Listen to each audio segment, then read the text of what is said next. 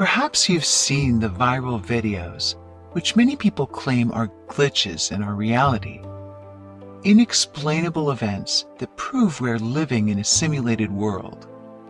The idea might sound like a casual conversation you'd hear after watching The Matrix, but actually, as of late, it's become the subject of serious academic debate, particularly since 2016, when before a large audience of people, famous technology entrepreneur Elon Musk confidently suggested that the odds are that reality is actually a computer simulation run by a more advanced intelligence.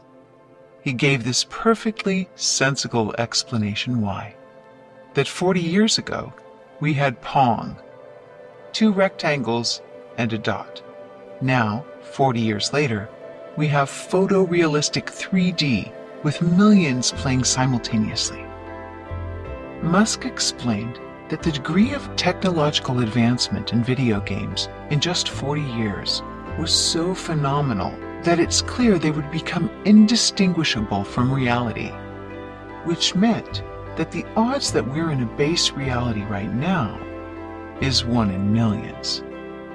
Could it be true that life is just a cruel joke, and that everything we see, hear, say, touch, smell, and think is little more than an ultra-sophisticated video game in which we believe we have free will? As it turns out, this concept has been explored from both an ancient spiritual and a current scientific model. The different angles merge in Thomas W. Campbell's book, The Big Theory of Everything, or The Big Toe, where the simulation theory becomes the most compelling and logical answer to long-withstanding questions regarding the nature of reality. Join the universe inside you, create a new reality, and explore the idea that your life is a simulation serving a higher intelligence, and a school for your consciousness, where you graduate when you discover that everything you are experiencing gets projected from inside of you. By definition, a simulation is an imitation of a situation or process. Beyond video games, simulations are used mostly for training in unique or extreme conditions. So, advanced simulations might bring to mind goofy-looking goggles. Since its invention, however, the ultimate goal of simulation has been to hack the brain neurologically, to simulate virtual reality directly into it. This means that the characters would believe they are independent and alive, but in fact are mere virtual creations. Could this have already been accomplished? Could our entire reality be virtual? According to ancient wisdom, yes. The theory that reality is not real goes back thousands of years. Take, for example, the Tao, which describes a mysterious, numinous unity underlying and sustaining all things. It is inaccessible to normal thought, language, or perception, but is omnipresent. In Hinduism, the word Maya means unreal or deceit. It's the state when the mind confuses the myriad forms of the world as real, without understanding the unity that binds them all together. Yogi Vasishtha says, "The world is nothing but a mere vibration of consciousness in space. It seems to exist, even as a goblin seems to exist in the eyes of the ignorant. All this is but Maya, for here there is no contradiction between the infinite consciousness and the apparent existence of the universe. It is like the marvelous dream of a person who is awake." In the Kabbalah, the world in which we live is referred to by the Zohar as Alma Deshikra, which means the world of illusion or the world of lies. In Buddhism, reality is seen as a projection resulting from the fruition of karmic seeds, which are called sanskaras. Author Don Miguel Ruiz shares about Toltec wisdom, an ancient Mexican culture. He says this: The Toltecs believed that life is a dream and that we are always dreaming, even when awake. It's as though we are starring in our own movie and following a script we write ourselves. All those around us are starring in their own movie based on their concepts of the world. The Toltecs actually said, "Every human is an artist. The dream of your life is to make beautiful art." So evidently, illusion and the dream are consistent themes in our ancient spiritual texts. As we entered the technical age, however, the dream transformed into the word simulation, and the concept of the higher intelligence, or button pushers, took on new life too. Some calling the creator future humans, extraterrestrials, or even artificial intelligence. Of course, the question remains, which is it? And if it's true, can we know? One brilliant writer, Philip K. Dick, believed he might have discovered the answer. On an otherwise normal February day in 1974, then little-known science fiction author Philip K. Dick was at home following oral surgery, painfully anticipating the delivery of his medication, and listening to the Beatles' song "Strawberry Fields Forever." The doorbell finally rang, and when he opened it, he experienced a momentary epiphany unlike anything he'd ever experienced before, as he stared at a fish necklace on the woman standing at the door. Dick described that moment as an invasion by a transcendent higher mind. He said there was timelessness and that he was without thought, without a sense of self, but entirely consumed by information. It was a moment of pure consciousness when he said he saw the universe as it is. Dick said, "A bioplasmic, orgone-like energy entered me, or rose up in me and caused changes. One enormous miracle. And heightened awareness caused me to see a different universe. I experienced an invasion of my mind by a transcendently rational mind, as if I'd been insane all my life, and suddenly I'd become sane." In this euphoric state, Dick described multiple parallel realities, timelines coexisting with our present one. The hallucinations increased in length and frequency over the following month, and he began to experience what he identified as a parallel life, as the man Thomas, a Christian in the 1st century AD. He described being persecuted by the Romans, and he had memories of Jesus. During one such episode, though he had never studied Latin, Dick spoke it perfectly, as witnessed by his close friend who had learned the language. Another result of this epiphany was that Philip K. Dick began experiencing clairvoyance. To such degree, he was able to intuit a life-threatening condition that was plaguing his infant son, which was confirmed after the child was rushed to the hospital. The insight saved the baby's life. During the month of these heightened moments of awareness, Dick tried to convey the wisdom he was receiving through writing, and he stopped at no less than 9,000 pages, what is now known as the Exegesis of Philip K. Dick. Perhaps the most intriguing part of his story is the conclusion that he drew as a result.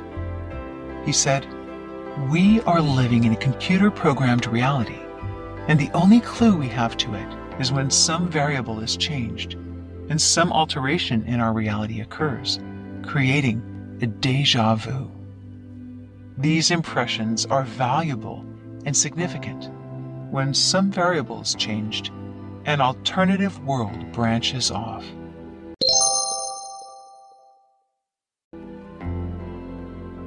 While many critics have assumed that Dick was experiencing the result of a drug-induced hallucination, His content has been deeply studied, and he's been the subject of TED Talks. And he's not alone. Other authors and spiritual leaders share similar epiphanies. For example, Byron Katie, whose book Loving What Is was written after a similar epiphany involving hitting bottom and observing a cockroach crawl across the floor.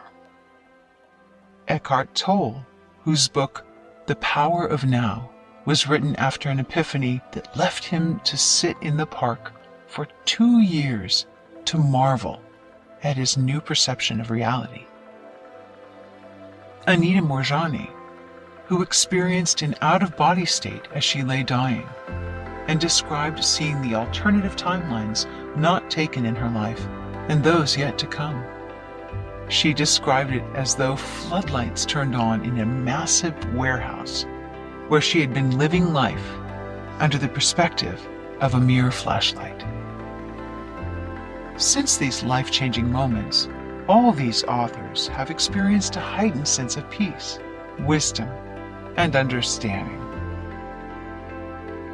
A contemporary version of the life simulation theory was introduced in 2003 by a British philosopher at the University of Oxford, whose name was Nicholas Bostrom. Simply put, he argues that given where we are in the creation of computer simulations, one of the following results with respect to them must be true. 1. Humans will go extinct before they're able to make simulations. 2. Future humans will choose, for whatever reason, not to continue developing simulation. Or 3. You are living in a computer simulation. Seeing the first two are unlikely, Bostrom believes that advanced future civilizations would run equally advanced computer simulations of past civilizations, what he calls ancestor simulations, to study ourselves. He crunched the numbers to prove that a computer system the size of a large planet could, in fact, simulate all human consciousness for all beings since time began on Earth. Astrophysicist Neil deGrasse Tyson also believes we're living in a simulation for the same reasons. He says that because we have the power to program an entire world inside of a computer, imagine the future when we can create characters who perceive they exist independently of their creators. And then they create their own simulations, which means now you have simulations inside simulations, going all the way down. So, says Tyson, what is the likelihood that you're in the top one, the ultimate reality? You are probably made by a hyper-advanced alien basement dweller, or your creator might be better known as a simulated computer nerd. What may be the best explanation of this theory is made by a scientist and physicist named Thomas W. Campbell. With impressive credentials that include specialization in experimental nuclear physics, Campbell served in the defense industry for decades, for the Army's technical intelligence, and later in U.S. missile defense. In his richly detailed trilogy, My Big Toe, an acronym for My Big Theory of Everything, Campbell offers immaculate logic explaining how a multitude of seeming unnatural and contradictory occurrences, such as these, actually make sense when we come to understand that consciousness is simply information, and we are generating perception from our consciousness. For example, your eyes receive light, your ears receive sound. It's all information. These electrical impulses end up in neurological patterns. But if you were in a dark cave, your brain could still receive the same pattern of neural stimulation through your imagination. The perception is generated inside the brain, not outside of it. According to Campbell, we each make our own reality, and I only get a shadow of yours, so I must interpret what you say or do. No one experiences the exact same reality. We all receive and generate different information, and we are all a part of this larger, unified consciousness system, just pieces of it, as it were, separate constructs in a unified field. It's a multiplayer game, just like World of Warcraft, with our own independent data stream.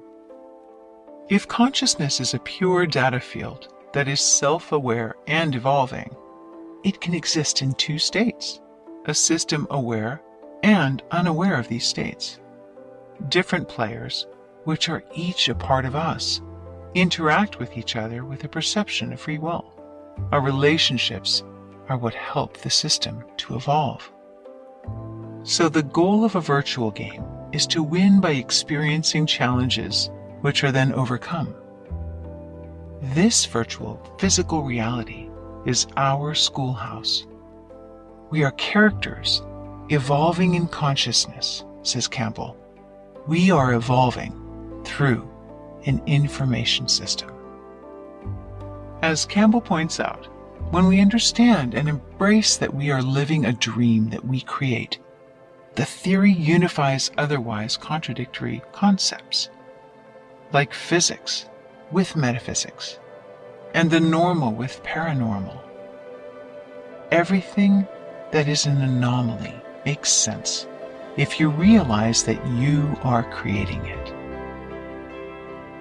In his famous 2017 TED Talk, Your Brain Hallucinates Your Conscious Reality, cognitive neuroscientist Anil Seth claimed this: hallucination is an uncontrolled perception.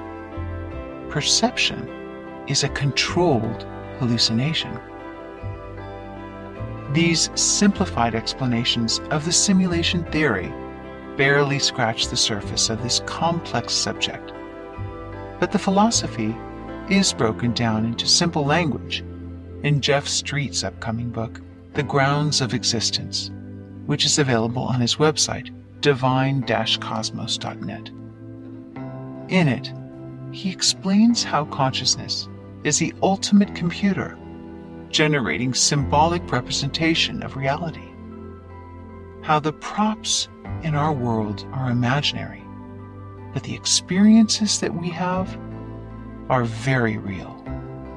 And the empowering understanding that as information entities, we cannot be harmed by any games that we play in this thing we call life. Street also explains that in fact suffering becomes the best stimulus for growth and evolution, to learn compassion, to learn non-judgment, and to master our belief system.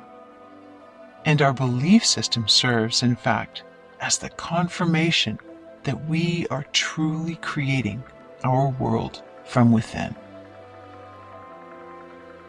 You may prefer to believe that you're only a material form in a physical world. But if you do, just remember the next time you sing this harmless little lullaby, someone wanted to remind you of otherwise.